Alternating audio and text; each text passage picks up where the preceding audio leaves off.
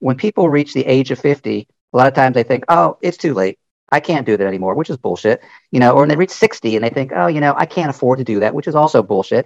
Or they think it's too difficult. Whereas, as you acknowledge, your cell phone is the best travel device ever invented in history because everything is at your fingertips. You've got Ubers and Airbnbs and translation and currency and all those various things like that. But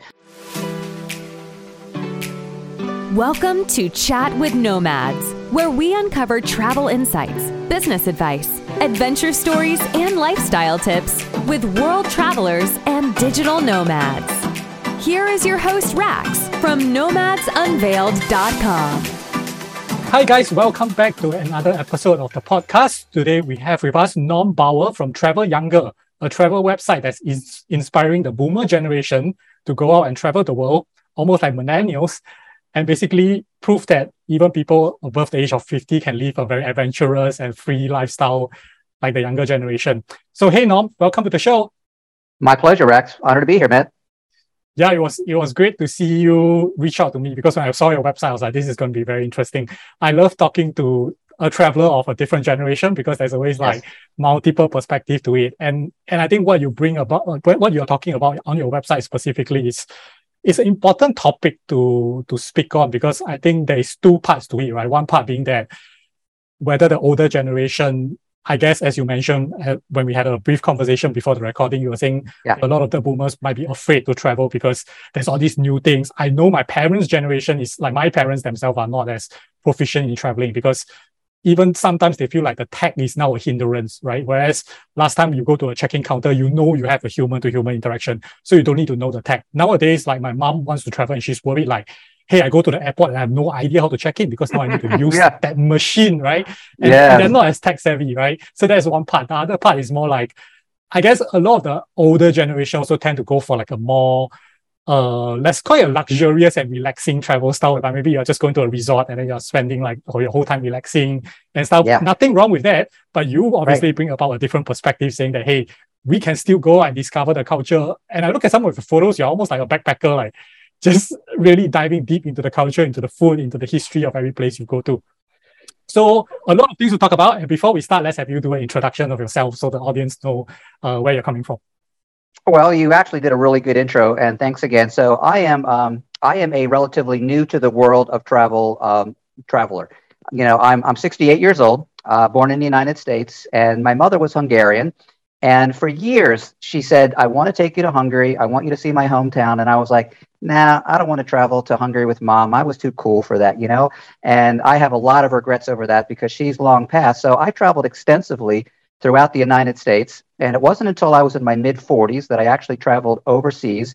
My ex-wife and I were chaperones for my daughter's trip to Italy, to Rome. And it was all escorted. The Latin teacher who came with us kind of did everything, and we just followed along and made sure the kids behave and everything. And that's when I started to really say, wow, it's really cool over here. History in Europe is so much different than history in the United States, because in the United States, you have a building that's 200, 250 years old. That's an old building, but where I am right now in Athens, Greece, that's like, oh, hell, that was constructed last week. That's brand new construction. Here we have buildings that are 2,000, 4,000, 6,000 years old. So I never really pursued the travel bug. And then in 2013, I got single. The recession of 2008 in the United States kind of wiped me out, so I had to reinvent myself. So long story short, I had to figure out what the hell I wanted to do with my life now that I was approaching 60 years old. And as a consultant and as a writer, I realized that I really was location independent. And a friend of mine, a young millennial, traveled all the time. And I said, so how do you do this? And she said, well, I keep my eyes out for travel deals. And whenever I see something looks attractive, I buy it. And then I figure out how I'm going to pay for it and how am I going to get there. And so that's exactly how it happened 4 years ago. And my now wife, who was my girlfriend at the time, she and I came to Spain and to Portugal for 6 weeks. We were relatively new in our relationship, and we wanted to see how we traveled together, because when you have a man and a woman traveling together, or even two guys or two girls traveling together, a lot of tension, right? You're together all the time. And so we kind of learned that we could travel together, and we said, yeah, let's do this. So we went back to the United States. This is in the fall, exactly right now, this time of year, October of 2018. So it's been 4 years ago, and we got rid of everything. We didn't have any real estate to get rid of, but we got rid of cars, we got rid of furniture, we got rid of clothing. And on November 17th of 2019, she and I hit the road. And what inspired me on our trip was your generation, Rex, because people my age, they either never traveled before and now they're scared to death of it because technology has changed things. Plus, of course, travel is a lot more difficult than it used to be. Or they maybe traveled 30, 40, 50 years ago when they were young and they had to rely on paper maps. They had to rely on long distance payphones to contact people. And so it was a lot more cumbersome. You didn't have a great selection of hostels or hotels, so they were sleeping on park benches and parks and everything. But now when someone's 50, 60 years old, they can't do that anymore. And I've stayed in a lot of hostels, but I'm not going to camp anymore because I just not doing it anymore. But I've stayed in some pretty crappy little rat holes, and I've stayed in some really nice places too. That's just the luck of the draw sometimes with Airbnb and hotels. Yep. There's a lot of points that I want to talk on what you just mentioned, right? Let's start at the beginning though, because you were saying up until even the 40s, you weren't exactly like into traveling or that did not appeal to you. What do you think? Because you did mention that at the age of 60, you kind of realized that you had to reinvent yourself. But what do you think during that period, what was it that happened? Is there a key event that made you start thinking about traveling being one of the options to go for? And back then, did you have any expectations on what you hope to get out of traveling? Like, were you trying to rediscover yourself or discover the world, or were you inspired by your friend that you were talking about? That is an awesome question, and it's a very deep question because when you reach a certain age, and anyone who's listening or watching this, whatever age they are, they always wonder about the future. And when you reach a certain age, you realize there's a lot more time behind you than there is ahead of you. And I realized that I had never seen the world. I mean, I went to Italy that one time, and so when I went to Spain and I went to Portugal, I saw that the people in Europe live a different quality of life. They lived to enjoy themselves. They take 6 weeks holiday. They sit out and have coffee for hours on end, and they socialize and they visit with each other. In America, people are rush. It's all driven by the dollar. I've known so many people who have accrued vacation time that they never took because they feel if they take a vacation, their job is at jeopardy, or when they come back, they're going to have all the stuff to catch up on. And so people don't live and enjoy life. Now, granted, there's always exceptions to that rule. But when I came to Europe and I realized how close the countries were together, it's like in the United States, you have 50 states. And in Europe and a lot of parts of the world, the countries are as big as our states. So you don't have to travel very far to visit 2 or 3 or 4 countries, which means you're seeing a variety of cultures, new currency, new foods. I'm in Greece right now, and we had spent 9 months in Turkey. We actually had residency there. Ooh. And these countries run into each other, but yet the food is so different. The culture is so different. You know, Turkey, of course, is the bridge between Asia and Europe, and it has aspects of both. It's a Muslim country, of course, and it's like you don't have to travel very far to really get an insight to the different people in the world and how they live. So when I realized that I was old enough to get Social Security and have a pension, and I realized it was so much cheaper for me to live outside the U.S. than inside the U.S., and I lived in California, which is one of the most expensive places to live, my wife and I live for a fraction, probably 1/3 to 40% of what we spent in California, so we can live comfortably. We don't have to worry about looking at how much things are on the menu. We don't have to, the only things that are really expensive are travel. When we have travel days, that's obviously the biggest expense, but we don't do a lot of touristy things. We are not really tourists. We are travelers. And in my website and in hundreds and hundreds of people that I talk to, tourists go to a destination, they try to cram in as many things as they can during however long a period they have, and then they leave and they have memories and pictures. Whereas a tourist goes someplace, they'll stay for usually 2 weeks, 4 weeks, however long their timetable allows or however long their visa allows, and they embrace and they become part of the culture. And I think they have a much better sense of how people live in Greece or in Turkey or in Singapore or in Malaysia or any other country that people choose to go to. Yeah, I definitely agree that Turkey and Greece are like 2 of the better countries if you are looking to eat something. Like in Europe, those are definitely the countries that are offering a diverse range of cuisine, because like you say, Turkey is almost like the middle ground between 2 continents, of which so most of their food actually has a lot of like variations to it. And this is something that I find very interesting when I'm diving into the food culture of a certain place. Yeah. So when you started, and I definitely want to touch on the travel part, but when you first started like traveling and you're mentioning you guys decided to sell everything. So basically you first started going to travel on like shorter trips, so-called, right? And into Europe, and you discover the culture that's relatively different from what you're used to. Right. And then now you guys are taking the leap to take a long trip, like almost like a nomadic lifestyle. What was the biggest challenge in the transition, looking back? Well, to be honest with you, part of the challenge we have is as Americans, we are limited to staying within what they call the Schengen zone, which incorporates 28 countries. We're limited to 90 days within a 6-month period. So when we first left, we asked ourselves, where do we want to go? And we had spent quite a bit of time in Spain. So we decided on Valencia, Spain. And we liked Italy because we had both been to Italy before. And so we said, all right, so let's stay 45 days in Spain. Let's stay 45 days in Italy. That takes up our whole 90-day period. And then we have to get out of the EU. Where do we go then? And I had never really learned or studied much about Croatia, but that's where we decided to go. So we finished up our 90 days, and we liked the 45-day period. You know, that was kind of like the theme of our travels through Travel Younger, learning to travel the world 6 weeks at a time. Because in 6 weeks, you really have a good sense of the area. You're there long enough that you can take side trips to different places, assuming that they have mass transit and you have transportation. But yet it's not so long that it's kind of like, okay, I'm getting bored of this place. It's time to move on. Although sometimes when we are there for 6 weeks, we both get a little bit restless, and we both have a similar mindset like that. So, you know, we went to Croatia for 45 days, and then we had an opportunity to travel through Eastern Europe because we had a Eurail pass.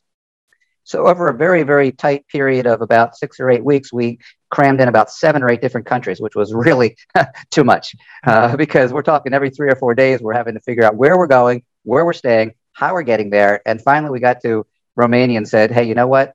Let's chill. So we chilled for about 3 weeks, and we loved Romania.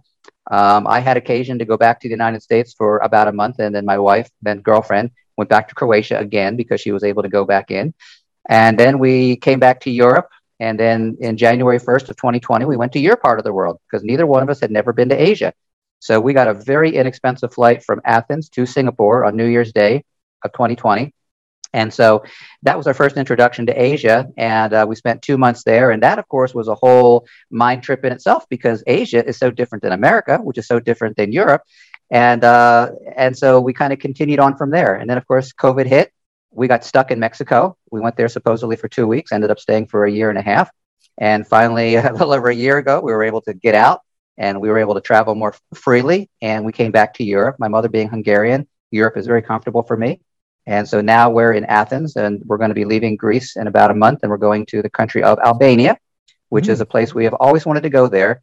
Incredibly inexpensive, man. Incredibly inexpensive. And that's a big, you know, we don't go to Stockholm. We don't go to London. We don't go to Paris. We don't go to these very expensive cosmopolitan cities because, to be honest with you, I don't like big crowds. I don't like big cities. I like something that's about 250,000, maybe 500,000 people. And so we go someplace. We hopefully find a place that's close to restaurants and coffee shops. And then we kind of start exploring from there. Nice. Yeah, I definitely agree that I think I've spoke a lot about this with other guests on the podcast that Balkans is a severely underrated destination that a lot of people should definitely go. And when I first went, I didn't know what the Balkans was, or like I didn't know what to expect. The only reason I decided to go that route was that I like to go to places which are not basically the hot spots that people always go, right? So I I started in Athens as well.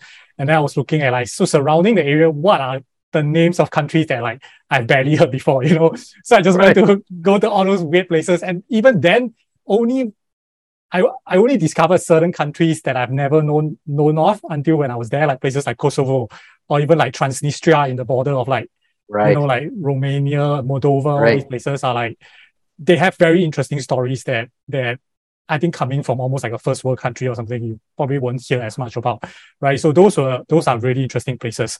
And you mentioned Croatia being one of the places that in Croatia they call it the Schengen Shuffle, where because it's one of the closest destinations to Schengen. Yeah, not anymore. So that's something for the audience to really take note, because Croatia is basically moving into the EU and changing their currency to the euros. Yeah. So my expectation is that Croatia is probably going to become more expensive to travel. Yeah, I'm not happy about that. I'm not happy about that at all. That was one of our safe zones, to get out of the EU, to bounce over to Croatia for 90 days and then, go back to Europe. Now it's like, oh crap, now where? I know it was for a lot of people, I assume. And what I'm seeing is that I think a lot of the Balkan countries obviously want to go into the EU because I think economically for them, they feel that it makes sense. So if we are looking at Croatia as an example, it means that the rest of the countries are also going to become more expensive. So true enough. Yeah, so I always tell people that Balkans is actually one of the time-sensitive destinations that you want to try and go as soon as possible. Whereas like countries that are already hotspots, I think you can afford to wait a bit more to go and travel because obviously they will always be there, right? And it's always crowded. And you bring up, if I can jump in, you bring up a good point about the Balkans, because from a historical perspective, they are some of the newest countries in the entire world. Because 25, 30 years ago, it was all part of Yugoslavia, back when the Soviets were still ruling that part of the world. And then, of course, a lot of history, a lot of violence, a lot of death, a lot of turmoil, a lot of changes. And so now you have all these countries that, you're right, most people don't even know what the hell is San Marino, where is Montenegro, where is this, where is that. And so these countries are still not as capitalistic, pardon me, as a lot of places, not as expensive. They also are probably not as sophisticated. They're not as driven towards tourism. I always looked at Croatia as being probably the most advanced of the former Yugoslavian countries as far as they've embraced capitalism. English is very prevalent there, especially in the under 30 crowd, whereas in other countries, they're still kind of coming up to speed. And it might take a couple of more decades before they all kind of advance to that level of, I'm going to call it sophistication, which has its good side and it has its bad side, man. Yeah, actually, you brought up a very good point about the conflict history of these countries being relatively new, right? Because they used to be former Yugoslavia. One of the things that really captivated me about Balkans is that, for me personally, like Sarajevo, which is the capital of Bosnia, was a very special or very memorable place. Not because, I mean, the landscape was nice and everything, but what really struck me was that all the guides that I spoke to, like if I go to free walking tours or I take a paid tour with a guide that brings me to the region, right, is that these people have first-hand experience of war and conflict. Oh, yes. So they are not guides that are speaking of academia history. They're not talking about, okay, this is what I learned in school and blah, blah, blah. They are talking about their real-world experience. Or like they even have like, I remember one of the guy showing me like a scar on his hand, saying like how he got the scar from a shrapnel, from a bullet that was edged in the building. And when you look at some of the buildings, you can still see the bullet holes like relatively fresh. So that was what's really interesting. And I remember so many stories from the trip just because when they speak about it, it's so genuine compared to like, I mean, granted that not that the other guys are bad, but when you're speaking from a first-hand experience, obviously the storytelling is a lot more real in that sense.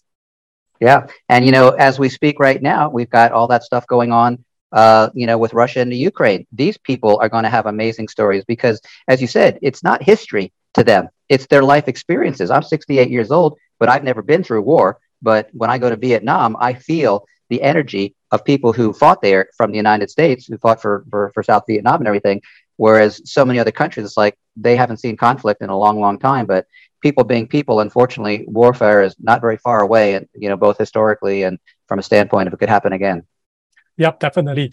And I'd like to get your perspective on this point as a traveler who is like on the older side of life. And I do think that it might appeal to you more than, say, the younger travelers, but I'm not sure, right? Like I started to realize that as I travel nowadays, if I ever go for a tour, I actually really like looking at tours that talk about societal issues or issues with the country present or in the past versus going to attractions. One example being that, and I can't remember the tour group's name, but in Hong Kong, so Hong Kong is obviously a beautiful city, metropolitan, great food, a lot of tourist attractions to see. But the best tour that I've been in Hong Kong was this guide that was bringing us to not just the local places, but throughout the tour, he was never talking about like the history of this place or not as much. He was talking about this issue with Hong Kong's current economy in terms of things like the lack of living spaces or what a lot of us known to the world as like very cramped flats for families to stay in, all this kind of thing. So he brought us even to like so-called a slum, although like in Hong Kong, you can't really call it a slum, but it's like cardboard settlements that were set up for people to like stay in and stuff like that. That started making it very interesting and memorable because I think those are things that are a bit closer to heart, like when you see it in real life. Plus, I think you probably experience it that as you travel longer, attractions no longer make as much sense as things that are more perspective and human societal issues. Yeah, that's 100% true. I mean, a lot of times when people travel, they go to the Disney worlds and they go to, the real glitzy things. I mean, don't get me wrong. I still get my heart still flutters when I look at the Acropolis up there, or when I go to Turkey and see some of these amazing amphitheaters that are 2,000 years old. For me personally, I'm very enamored with what I call ancient history, because when I went to Italy for the first time, and we lived in a town called Tivoli, which is about 20 miles east of Rome, and this town itself is 600 years older than Rome. The town itself was over 7,000 years old. And I remember so many times when I would just stand somewhere and I thought, how many hundreds, how many thousands of people have stood on the same grass, the same dirt that I'm standing on right now? And what are their stories? And did they sleep here? Did they eat here? Did they make love here? Did they have war here? It's like, it really kind of, the bad side is it makes us feel relatively insignificant. When we look at ourselves in today's world, we have a population of however many billions of people, and we're relatively insignificant. But when we go back over the vast, history of time, the many millenniums, and you realize, how many people have lived and all the different things that they do, it's kind of like, it really makes you appreciate your life, Rex. It really makes you appreciate your life. And when I started traveling, it's kind of like, you know what? I want to inspire other people, not just baby boomers, but I think primarily baby boomers, because when people reach the age of 50, a lot of times they think, oh, it's too late. I can't do that anymore, which is bullshit. Or when they reach 60 and they think, oh, I can't afford to do that, which is also bullshit. Or they think it's too difficult. Whereas, as you acknowledge, your cell phone is the best travel device ever invented in history, because everything is at your fingertips. You've got Ubers and Airbnbs and translation and currency and all those various things like that. But, what happens is that what I so admire about the younger generation is that you're fearless. You'll go places. You'll go out to the woods, you'll go out to the swamp, you'll go out to the jungles, and, you don't care. Sometimes it's naivety because you don't know what's out there. Whereas people who are older, they're just lazy. They're kind of like, you know what? Oh, I can't do that anymore. I don't want to deal with bugs. I don't want to deal with hot weather. I don't want to. And you know what? I am guilty of that. Don't get me wrong. I don't want to be a hypocrite here. My wife and I, we don't want to go to someplace that's just fucking uncomfortable. That's all there is to it. We don't want to sleep on the ground. We don't want to, we don't mind glamping, but we're not going to camp somewhere. We're actually going to be doing a safari in February in Tanzania. And now she's going back and forth questioning, what about mosquitoes? What about humidity? What about this? What about that? And I'm like, you know what? How many people go on safaris? This is an opportunity. I've been working with this guy since 2019. We're putting together 10 people. I said, how many people get a chance to go on a safari and see all these things? And it's kind of like, she has to do it, right? Even though it's way outside of her comfort zone. So what I have found and what she has found is that our comfort zone has hugely expanded. I mean, I'm a motorcycle rider. And when we were in Romania back in 2019, I rented a good-sized BMW, and we had it for about 10 days. And we explored one of the most magnificent, or actually several of the most magnificent roads in Europe. And I created a friendship with this gentleman. And I said, you know what? When we come back to Europe, I would like to rent a motorcycle for a longer period of time for a less amount of money. I can't afford 80 euros a day. And so when we came back to Europe, I opened up a conversation. And so I rented a small BMW motorcycle from him for 6 months. We just took it back like a week ago. And my wife and I left southern Turkey, Antalya, Turkey. And for 88 days, we were on the road, man. We were on the road. We went all the way up the coast of Turkey. We spent 47 days in Turkey. And then we did 31 days in northern Greece. And I was working with the travel industry up there doing a tour of what they call the urban centers. And then I took the bike back through Bulgaria and Romania. And so that is hugely out of our ballpark, because 35 different hotels, 35 different beds that we slept in over a 3-month period, that's strenuous. Packing up that son of a bitch every couple of days and, strapping everything on to make sure it fits and everything. But you know what? When I look back on what we just finished, the memories I have, the education, I'm now writing a review of everything for the websites and all that. But, it's like the world is so big. The world is so amazing. And for people who just want to sit on their asses and watch television, more power to you if that's what you want to do. But, we never know how much time God's given us here, how many days, weeks, months, years. And it's kind of like, I wish that I had taken my mom's suggestion decades ago and traveled with her to Hungary. But as it is, people ask us, when are you coming home? And the answer is, we're not. We're not going to live in the U.S. anymore. Don't want to. And how long will you keep doing it? Well, we'll keep doing it as long as we're healthy. As long as we got places to go and, places that we're able to go with, Schengen regulation and all that, we're just going to keep on going. And hopefully when we get into 70, 72, 74, we'll hopefully inspire other people to say, well, you know what, if those idiots can do it, I can do it too. Yeah, it's very interesting when you talk about like stretching the comfort zone, and I definitely think that travel helps you to do that. And as you mentioned, I think sometimes the trip itself or a certain portion of the trip itself might not be easy, or it might be more uncomfortable. I've done like one of the stories I've always spoke about is a hike that I did with a couple of my friends in like the southernmost part of the world in Puerto Williams, which is in Chile. And the hike was extremely difficult. I also like sleep and I banged my head onto the tree trunk and bled like crazy. And during the hike, to be honest, it was pretty miserable because we were not well prepared, let's just call it that way. And the weather was a bit shit because it was already near the end season, which means the weather was changing, right? And when in Patagonia, when the weather changes, it's a whole different freaking environment, right?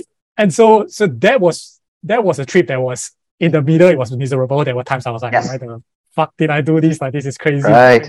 But then now looking back and with one of my friends that when we completed the hike, it's definitely a memory that we will always have in our minds because I mean, when else can you get to do that? And especially physical things like this, I'm personally always concerned, like I might not be as healthy when I'm older or things like that, you know? So these kind of memories are very, very, very dear to me.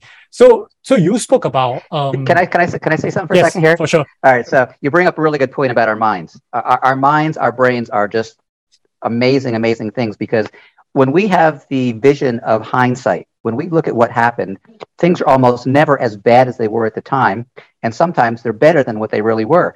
We went back to the United States just a few months ago, and we had to go through London. And we had to go from one airport, Gatwick Airport, to Heathrow Airport. So we had all kinds of complications going on because that's when the airport industry was really in a mess right now. And we spent not one, but 2 nights on the floor of the airport, once at Gatwick and once at another. Matter of fact, twice at Gatwick. Within a couple of weeks, we had to spend the night on the floor, and it was horrible. It was miserable. But what a great story it is! Oh, let me tell you about the time that we spent the night sleeping on the floor at Gatwick Airport in London. It's like, how many people can go? Oh yeah, I can relate to that. Not very many. Most people are going to go, you did what? You slept on a floor at the airport in Gatwick? It's like, so same thing with you with your trip to Patagonia. You suffered. You were cold. You were this, you were that. But now when you look back, it's like, wow, what an awesome story. It makes you a much more interesting person. Yeah, it's the crazy stuff that always generates the best stories. Right. That's definitely true. Yeah, for sure. And I want to, and this might be in relation to what I'm going to ask you, because you did mention that, a lot of the elder generations is a bit of an inertia in the sense that, they might want to start traveling, but then they are just too lazy or something like that. Or like maybe they are fearful of, the preparation and things like that. So for you yourself, what do you think is a good motivator, to get your ass off the couch and do it? If someone really has like the intention to do it, but has been procrastinating due to a multitude of reasons and factors, I'll give you the biggest motivator. It's death. It's death. Because so many people look back and they think of coulda, woulda, shoulda, whether it be past relationships, whether it be job opportunities, whether it be mistakes they made with family relationships or kids or parents, or travel opportunities that they didn't take. So when you reach a certain age and when you realize the realities of the fact that you might only have 20 years left, it's like, well, shit, if I'm going to do this. And that's exactly the conversation that Kathleen and I had when we went to Spain and Portugal. This was back in 2018. So I was 64 at the time. And I said to her, I said, you know what, if I puss out here, if I wimp out and 10 years from now, I look back and I think, damn, we had the opportunity to do this, that, and the next thing. And I was too much of a chicken. I would have such remorse over that. And so it's kind of like, what's the worst thing that can happen? So when you face the reality of our longevity and our health, because I'm 68 and fortunately I'm in good health. She's in good health. But I know people in their 50s who have had heart attacks. People can have an accident. They can break a leg. People can have an automobile accident. They can get hurt. They can lose a leg. They can, have a brain injury. There's so many things that can happen that we have to appreciate every day that you have. Now, I don't know what's your age, but I'm going to assume that you're probably in your 20s. Is that correct? I'm in early 30s. Early 30s. Well, you look muzzle tough. You look good for your age. So here's what's nice. Here's what's nice about youth. You think it lasts forever. You think it lasts forever. I mean, when I was in my 20s, I was a swinging single guy, and I did a lot of dating and did a lot of travel throughout the United States and everything. And I thought, oh, I'm always going to be young. And I would go to the gym and I'd pump up and I'd do this. Now I go to the gym and I can work as hard as I want, and I don't have the same pump that I used to have. I don't have the same energy that I used to have. I can't climb stairs. We went to Angkor Wat over in Cambodia, which you've probably been there or know about it. You can climb all these ruins that are thousands of years old, and that takes some exertion. And so you can't be in a wheelchair doing that. You can't be in a brace doing that. So, for people who are facing the reality of their life and how much time they have left, and I tell people, you don't have to jump in with both feet, people. You don't have to jump in with both feet. If you have a house, just leave it sit empty for a month. Go somewhere for a month. Or if you want to commit to a year, rent it out for a year, go to several different places. Some people make the mistake of saying, oh, I want to go to Spain or I want to go to Italy. Those are probably the two big places that Americans or a lot of people in the world want to go to because they've been so romanticized. And so they go to Spain or they go to Italy and they say, oh, I'm going to live here.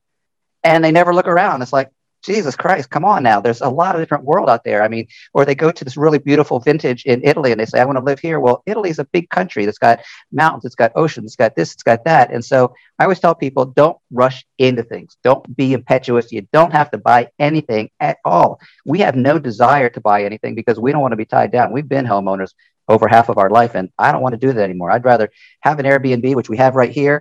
We drop off our stuff. I've got electricity, Wi-Fi, utilities all paid for. It's a fraction of the price of what I would be paying in the United States. And, you know, I don't have any responsibilities. And that's the way to do it so that you can enjoy life instead of taking care of a house.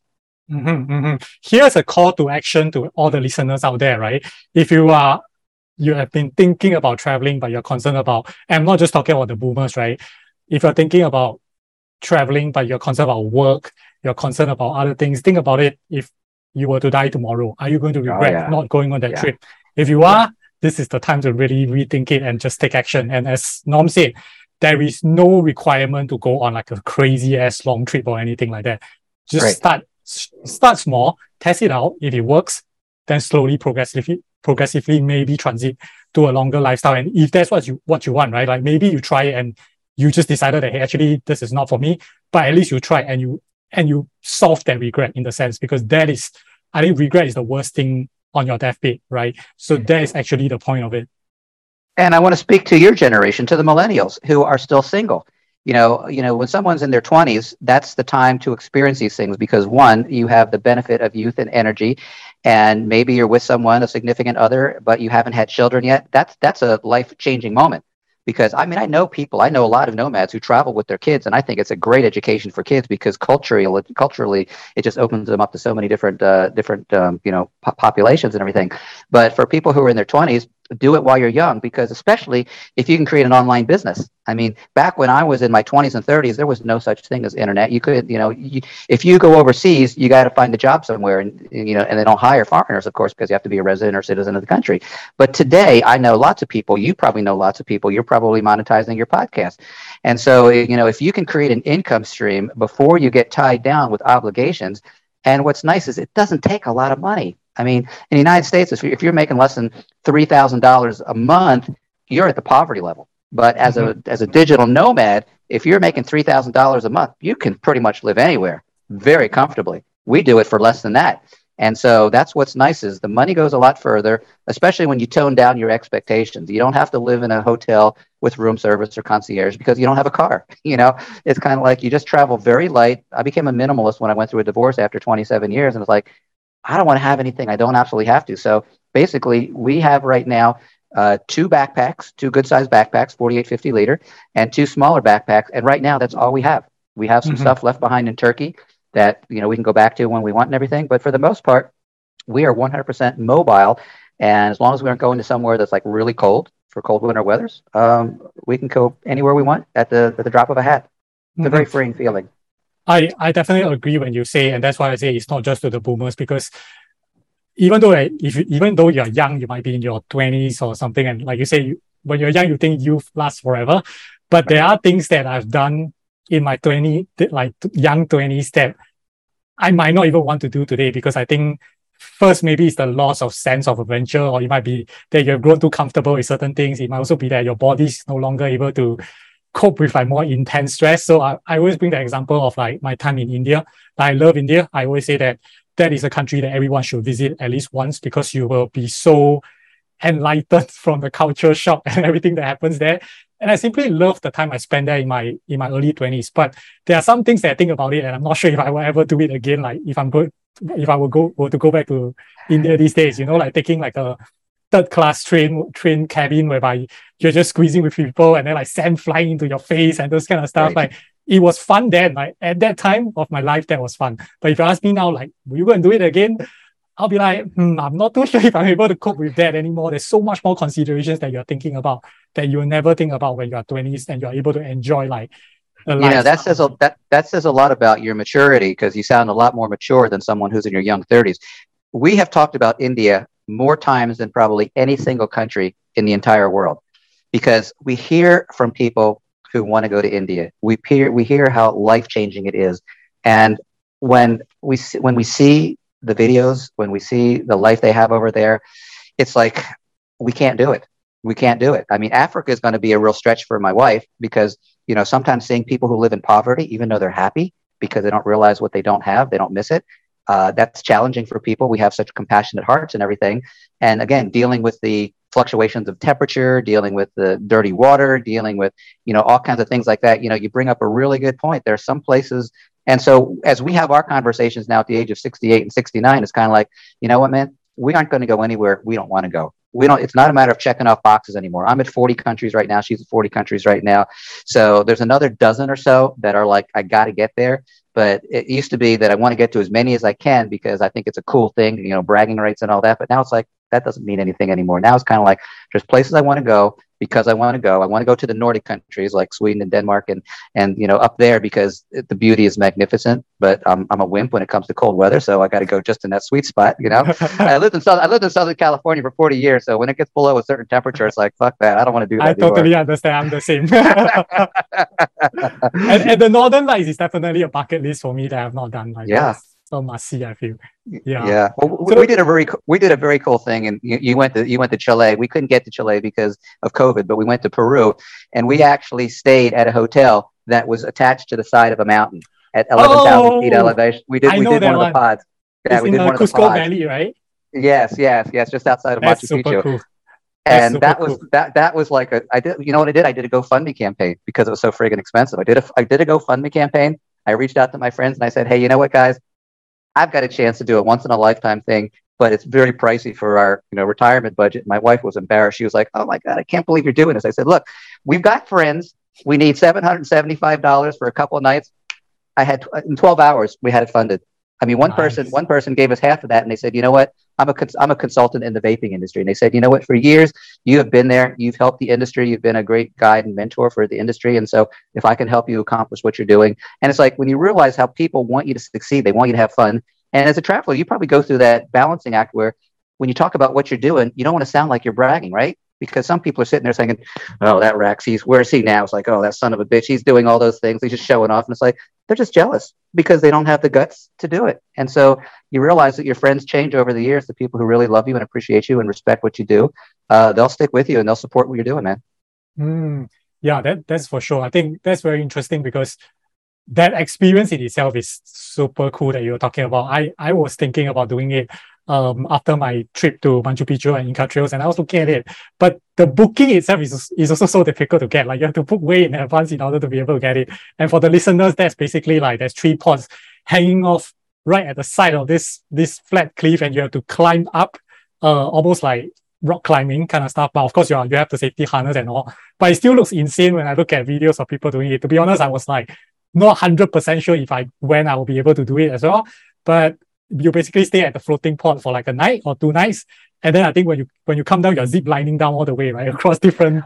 Well, so there used to be only one company that did it, but now there's several companies that did it. So we went to a company that had just opened. We were there in September of last year, September of 2021, and they had just opened like maybe a month or 2 earlier. So getting in was easy. We didn't have to do the ziplining thing because we stayed in a dome. We stayed in a dome that was perched on top of a rock. So we didn't have to, they had both kinds. They had the ones that were attached to the side, and they had the ones that were a dome. And we wanted to do the dome because, dude, we were looking at the lights and stars. See everything.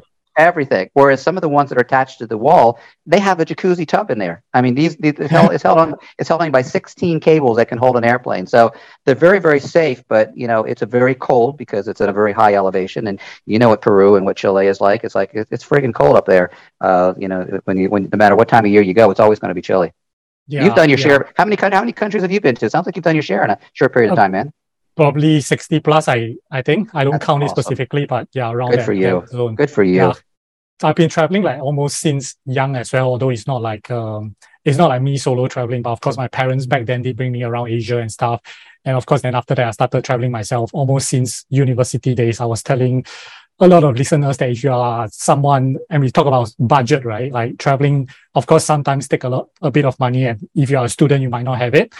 One Right. of the best way to leverage school resources is to basically travel, right? Like some of these programs are subsidized. It could be for summer school, it could be for Oh, hell exchange. yeah. And most of the time, the faculties are willing to offer like some form of subsidies for it, Right. especially if you reach out to them, and then you can get to see the world, and also maybe get some credits off your trip as well. And why not? Yeah, so that's definitely one way Absolutely. to start. Yeah. Yep. I want to touch a bit on what you mentioned just now about cold and everything, right? So when you started traveling, two things. What were challenges that you foresee would happen, and did those happen? As well as what are those that you did not foresee happening but became a challenge? That's a really good question. Probably one of the biggest things that people ask us about is healthcare and insurance, because we always think we're going to live forever. And there was a couple of times when Kathleen had to go into the hospital because she had an attack of what they call vertigo, and this was in Lisbon, Portugal. She had an attack of vertigo. We had just done a really amazing hike the day before, and we didn't stay hydrated, and so we were exhausted. And so she had an attack of vertigo. She had to be taken to the hospital via an ambulance. She was in the emergency ward for about 3 or 4 hours. They hydrated her. They let her go with some drugs and everything. And then for the next day or two, she just got rested. And that cost all of 106 euros. 106 euros. Wait, was this in Peru? No, this was in Lisbon, Portugal. This was in Portugal. And so when you look at the cost of something like that happening in the US, it's ridiculous. Plus the paperwork that's involved and insurance that's involved and what have you. So I think one of the things that we thought about, but you don't know really know how to plan, is what do you do in the event of a medical emergency? She had COVID. She got COVID in Thailand the second week of January of 2020 before anyone knew what it was. She went to the hospital in Chiang Mai, and she was there for a couple hours, and they did nasal swabs and everything. And it's like they let her go, and they never told us what it was. And they were basically trying to keep it very on the down low. And then we found out later that was one of the very first hotspots in Thailand that got COVID hit. And so, that was something we hadn't anticipated, but it's something you learn to deal with. But, aside from the fact that we don't want to be spending any time in cold weather, we're Mediterranean people. Southern California, where we lived, just south of Los Angeles, is what they would call the Mediterranean belt. So anything in our mind from Croatia down to Turkey in this part of the world. And then if we go in your part of the world, I want to go back to Singapore for sure. I want to go to Malaysia. I want to go to the Philippines. I want to check them out. We've talked about Japan. We've talked about China. The culture shock might be a little bit much because obviously it's a total different world from the Western world that we were raised in. And again, people who are younger, they can go with that flow. But people who are older, their minds are more stuck. And so things are more uncomfortable for them than it would be for someone who just kind of like, yeah, I'll eat that. I don't care. Show me a picture. I'll eat it. Do you still feel that way? Because obviously this is also something that I assume stretches as you travel more, like the adaptability of it, the more you do it, the more kind of course, the health is a consideration, but yes, that aside is okay. Got it. And what do you guys do with health insurance and stuff then for you guys? Well, in the United States, they have a pension called Social Security, which I got when I turned 62. And then they have a medical plan called Medicare, which you are obligated to take once you hit 65. So if God forbid something really severe happened, we just need to go back to the US. But what's nice, we had a situation in Mexico where she had to go into the hospital, and Medicare does have an emergency reimbursement plan. And so we spent $400 and Medicare reimbursed us for it. And so that was cool. But for the most part, we just, I live day to day. I'm a go with the flow type of guy. I don't get high highs. I don't get low lows. I just kind of like, you know what, I'm chilling. I'm liking where we are right now. Where do we want to go? We kind of have the next 6 or 8 months planned in advance. We're going to be here in this part of the world to the first of the year. Then we've got about a 45-day gap to fill. And then February 15th to February 25th, we're going to be doing the safari in Tanzania. And then we aren't quite sure what we want to do. We might go to your neck of the woods, Southeast Asia, or we might go back to Turkey. So we're still kind of figuring things like that out. Although that is the time of year to go up north, because if you're going to go into the northern latitudes, you got to do it in like May before it gets busy and expensive, and before it gets gets more crowded. But it also depends if you are trying to see the Northern Lights. If you're trying to see the Northern Lights, then you got to go during the coldest period. Yeah. So that's the sort of thing to think about. Definitely the insurance thing is important to think about. I think for a lot of listeners, yes, we are encouraging travel, but one thing I always say is that you should probably make sure you have enough money to go back home regardless of what happened. That's what I always say, like, yeah, all about YOLO and everything, but make sure when you travel, just be responsible enough for your loved ones and everything there. Make sure if anything happens, you have enough sufficient money or whatever backup to be able to get yourself back to where you can get proper care and treatment just in case anything happens, right? That's great advice, my friend. That's great advice. And again, you're wiser than your years because you've been around for a while. And so you've seen young kids on the street begging for money who ran out of money. And now they don't have any way to get home, or maybe they don't have the support of a family or relatives or what have you. And now they're homeless. And that's a pretty shitty place to be, no matter where in the world you are. That is one of the craziest stuff. And I think that has gotten quite a bit of criticism from the travel industry in terms of even the travel community being like, so you are like basking, some of them are basking on the streets. And the issue is that when they are basking on the streets, they're competing with the locals who are also trying to make a living and who really needs it because that's where they are staying, right? And then, but travel is always a privilege, I would say. So you have to be conscious of like, what you're doing is not disrespectful to the local culture or like affecting the local life negatively. Of course, there are definitely some inherent negative side effects of travel. Like we talk about, you know, people or nomads coming into a city and causing like price increases, those kind of stuff. Yes. But there are certain things that are just way out of range when you're talking about like you're basking on the streets and competing with a local who is genuinely needs the money to live their daily life, right? Yeah, so that's a really good point.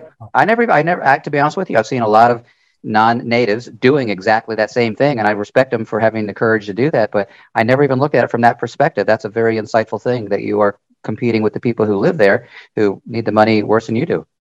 Yeah, so that is always where I see it. But of course, like I said, and I feel agree with you, and this is where travel really offers different points of view at it, right? And yes, I do think that being able to go and travel and adapt to the scenario when you're young is of course a point of learning, right? Like being able to make your own living even in such a dire situation is good, but sometimes you also got to look at different perspective of it. And that's where I think what travel really brings for me is always being able to see things from multiple perspectives, and then of course determining which is my perspective that I want to go for or to agree with. But like you say, there's always very different angles to a certain scenario, and that's what's interesting about travel for me as well. So I have a question for you. It's a personal question, if I may. So you have 20 more countries or so than I have. Where haven't you been that is like you really want to go? Where I haven't. So I have the Northern Lights that I definitely want to do. So and that also includes. By the way, have you been to Iceland?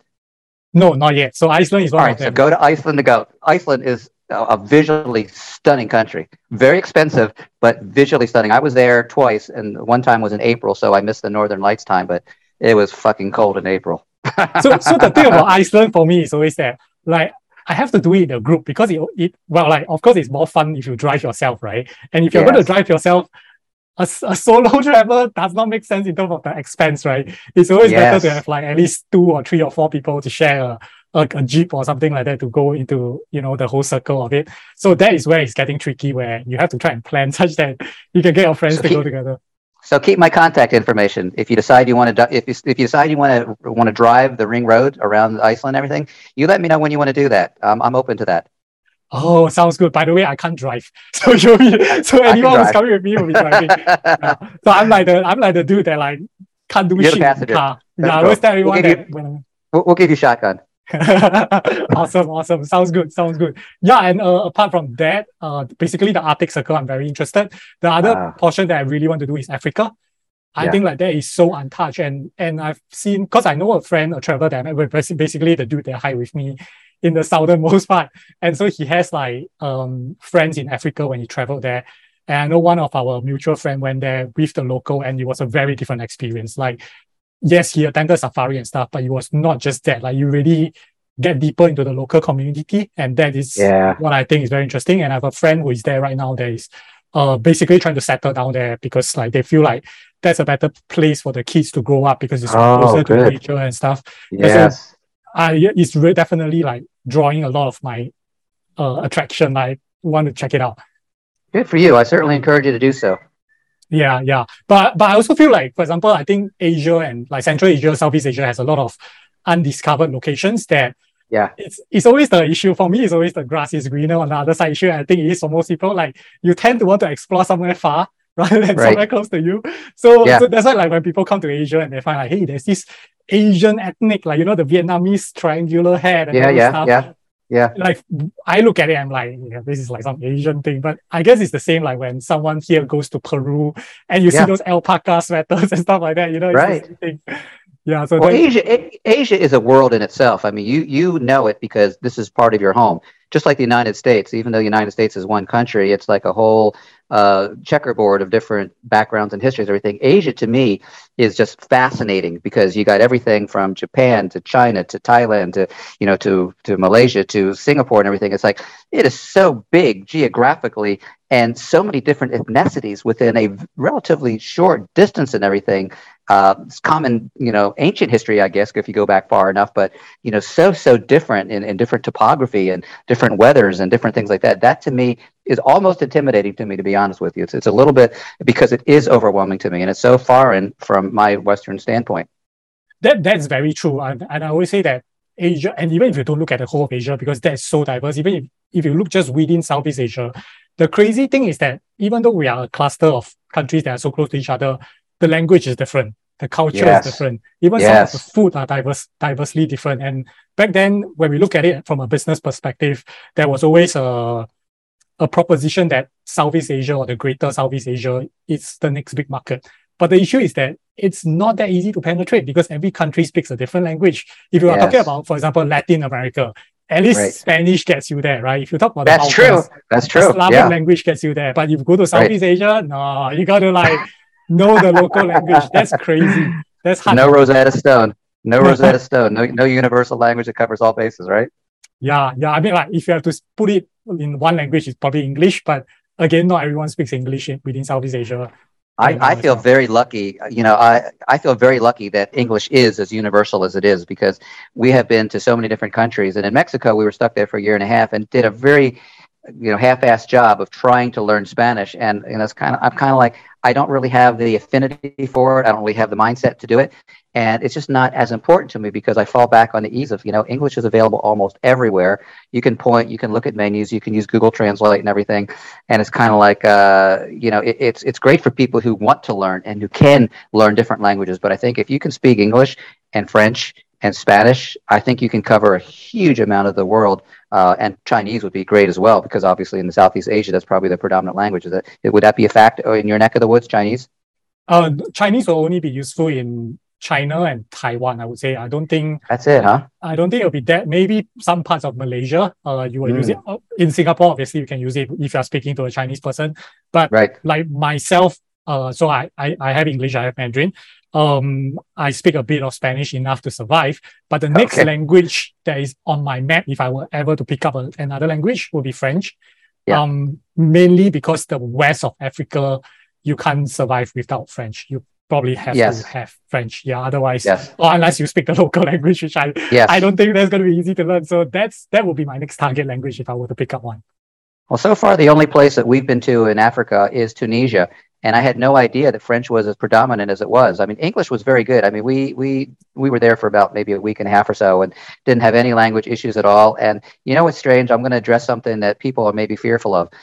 You can forget all the warnings that the embassies put out there of don't go here and don't go there because of danger, because most of the stuff is all BS. It's like I'm an American. I don't know how many people that follow you are American, but every country probably has a list of recommended places that they don't suggest you go to because it's quote unquote too dangerous. Tunisia is one of those countries. We found the Tunisian people lovely. They wanted to learn as much about us as we wanted to learn about them. They spoke English. The young people were very accommodating and everything. And, we never had any fear about theft or terrorism. And, you got to be smart. You don't want to go to a battlefront where there's warfare going on or to a place where there's some type of active epidemic going on or something like that. And so that's another thing that stops people from traveling. It's like people hear these quote unquote stories. Oh, don't go to Greece because it's got pickpockets, and don't go here because it's got that. It's like, all right, you just got to be smart about it, people. You just got to be careful. That's all. And you just got to take a little bit of risk. I mean, people don't want to go to the United States because of mass shootings, and people in the United States never think twice about it. That's actually a very good point. I got to say, having been to the US myself, I don't exactly feel that safe in the US, to be honest, because I've only been to the major cities like San Francisco and like New York and stuff like that. One is obviously I'm always a bit in consideration that people are allowed to carry firearms. And you just need one angry dude that goes out of his mind, and then shit happens. So that's one. And then my experience has been that like walking after evenings in like the cities, there are always like a bit of like dodgy people walking around. So I was like, this place don't feel as safe as some of the places that I think people would assume might be more dangerous than the US. Like I was pleasantly surprised that Croatia was super safe, in the sense that I've never heard that Croatia was super safe, but I didn't expect it to be dangerous either. But when I was there, the feedback that I was getting from people was insane, like how safe it was. It was always like they were talking about, I let my kids just go out at night by themselves or run down an alley or anything. And I was like, I do know that it's not like super dangerous, but I didn't expect like that level of confidence in the security and safety there. Well, there's two reasons why that is. And believe it or not, Turkey is like that too. Maybe not Istanbul because it's so big, but we lived in Antalya, Turkey, and there's two reasons why a lot of countries are safer than you realize. One, no guns. In many countries, guns are forbidden, or if you have one, you better have a damn good reason for having it. And two, is because of their history, their religious background. Like, for instance, in Croatia, when we first got there, we talked to some people and said, so how is crime around here? Said, there really isn't any, because we watch out for ourselves. If we find out that some stupid teenager is robbing houses, we'll find out about it and we'll go beat the shit out of them, and we will take care of our own. Or in Turkey, it's like there's been several times where I have left my money clip behind. We were in Turkey just about 2 months ago, and I went into a shop to get some nuts, and I'm pulling out my credit card and everything, and I left my stuff there. And I'm walking out on the street, and I'm like, oh crap, where's my wallet? Within a couple of seconds, this teenager comes out, and he said, sir, you left your money clip here. My money clip and my credit card. I'm like, wow, how awesome is that? I wanted to go back and give him a little thank you note. He said, no, thank you very much. And because to them, that is so anti-Islam. That is so, I mean, that's a sin to them. And so they take that to their heart. You know, a lot of people are, you know, they don't do things against religion because they think it's the thing to do. But in some faiths, it's really part of their core structure. And it's like, no, they're not going to do anything to upset the big guy. Mm-hmm, mm-hmm.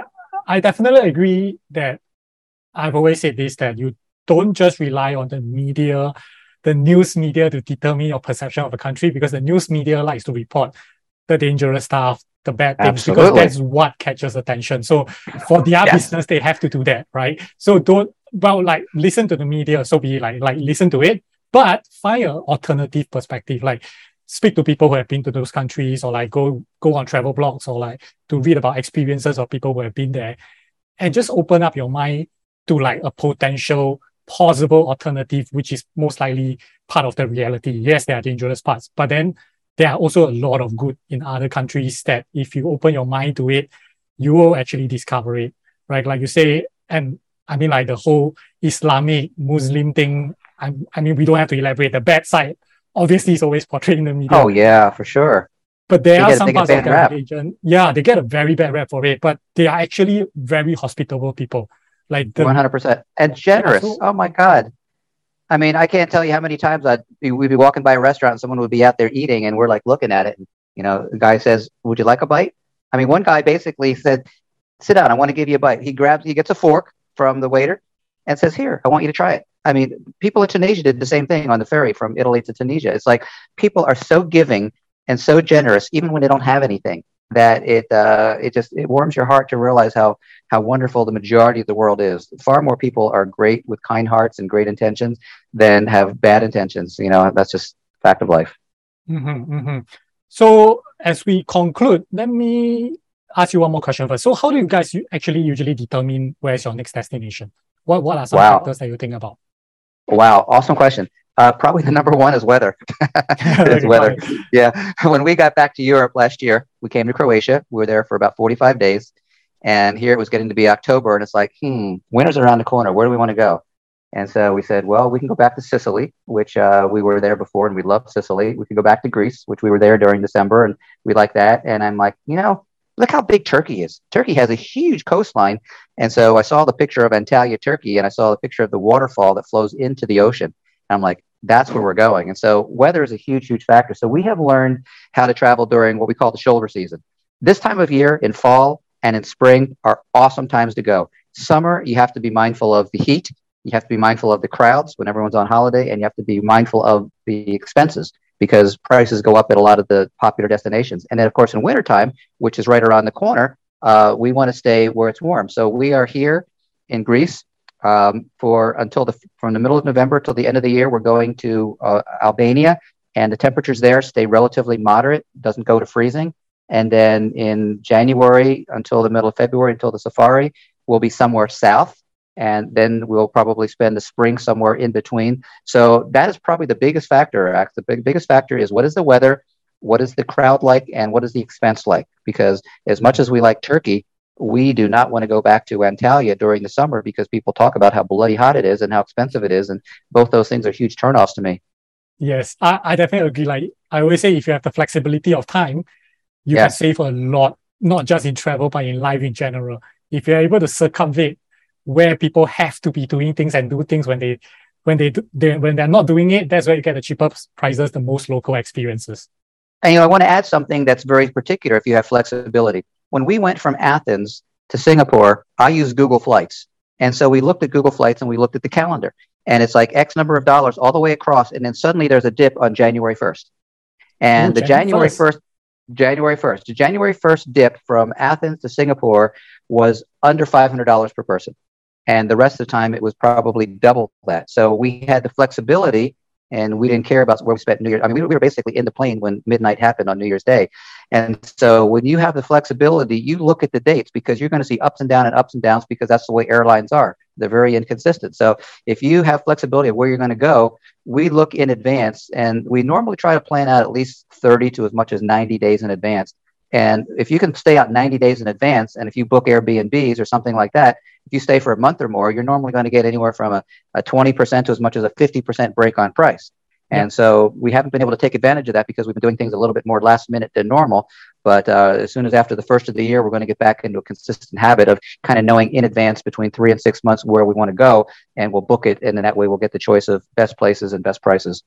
Gotcha. Yeah, that's a very good tip. And I was talking to it with another OG traveler about like using Google Maps to basically figure out. And if you're flexible on destinations or like dates, that's a big advantage, especially if you're talking about Europe, whereby land transportation infrastructure is so convenient. You could be flying into a more major hub and then maybe taking a train down to wherever destination that you actually want to go to. And that would be way cheaper than maybe flying in direct to some place which doesn't have as good air connection. Right. So that's definitely something to take note of for anyone who's planning. What you're doing and what I'm doing and what other travel writers and bloggers and podcasters are doing are as invaluable because you don't know this stuff in advance. You learn by doing. You learn by doing it wrong.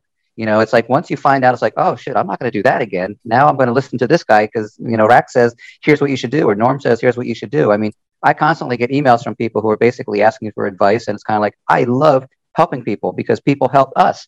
We might be in some particular country and they might say, oh, you need to go to such and such. And so we might go to that place that they recommended and we never heard of it before. And we end up having a really lovely time because someone says, yeah, you need to go there while you're in the country. Yeah, I think hyper-local, what I call it term is as hyper-local knowledge is some of the best knowledge you can get. And that's why I love doing free walking tours because at the end of the tour, I'll bug the guide. I'll be like, where do you go after work with your friends to eat? Like I don't want the touristic spots, but what are the spots you guys go to? And you'll find a lot of hidden gems from these people because they will give you the knowledge that, most tourists might not know about. Right. I hear you. Okay, cool. So let's conclude with a few quick fire questions. All right. Where's your favorite travel destination so far? Probably the number one question I get from everybody across the board. And for a long time, it was Croatia. Turkey is very close, primarily because it's so beautiful. The coastline is gorgeous, and it's so affordable. So I'm still giving the nod to Croatia as number one. Turkey. The big thing about Turkey for me is that it's so huge, and because it's so big, and because it cuts the continents, the landscape and the things that you can see, together with the amount of culture and history there, is just never ending. Like I don't think you can ever finish discovering Turkey. That's the thing. 100% true, man. 100% true. Yeah, I'm definitely looking to go back again. Maybe now is a good time because the lira is like low now. So now your dollar goes very, very far, and now's a perfect time because you're just coming into winter, and you can get a price that will blow your mind until probably June if you wanted to stay. Yeah. Okay. What are 3 of the most useful items in your travel bag? This is far and away number one. My phone, the phone? because it's invaluable. And boy, what else besides that?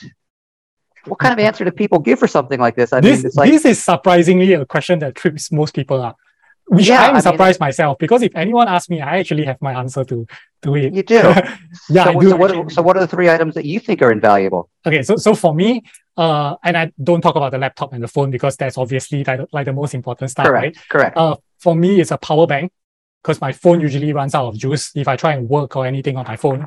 So you mean one of these things? Yeah, one of those things. All right. That's super important. I'll put that up there too. I'll put that up there too, for sure. I can't imagine why some of my friends never carry it around and their phones run out of battery. I'm like, what the hell? Like, you need a power bank, right? Yeah. Number 2 for me, which might be surprising to a lot of people, is actually dry fit underwear or dry fit boxers. Reason being that they are so, I use the Uniqlo brand because they are like soft and quality.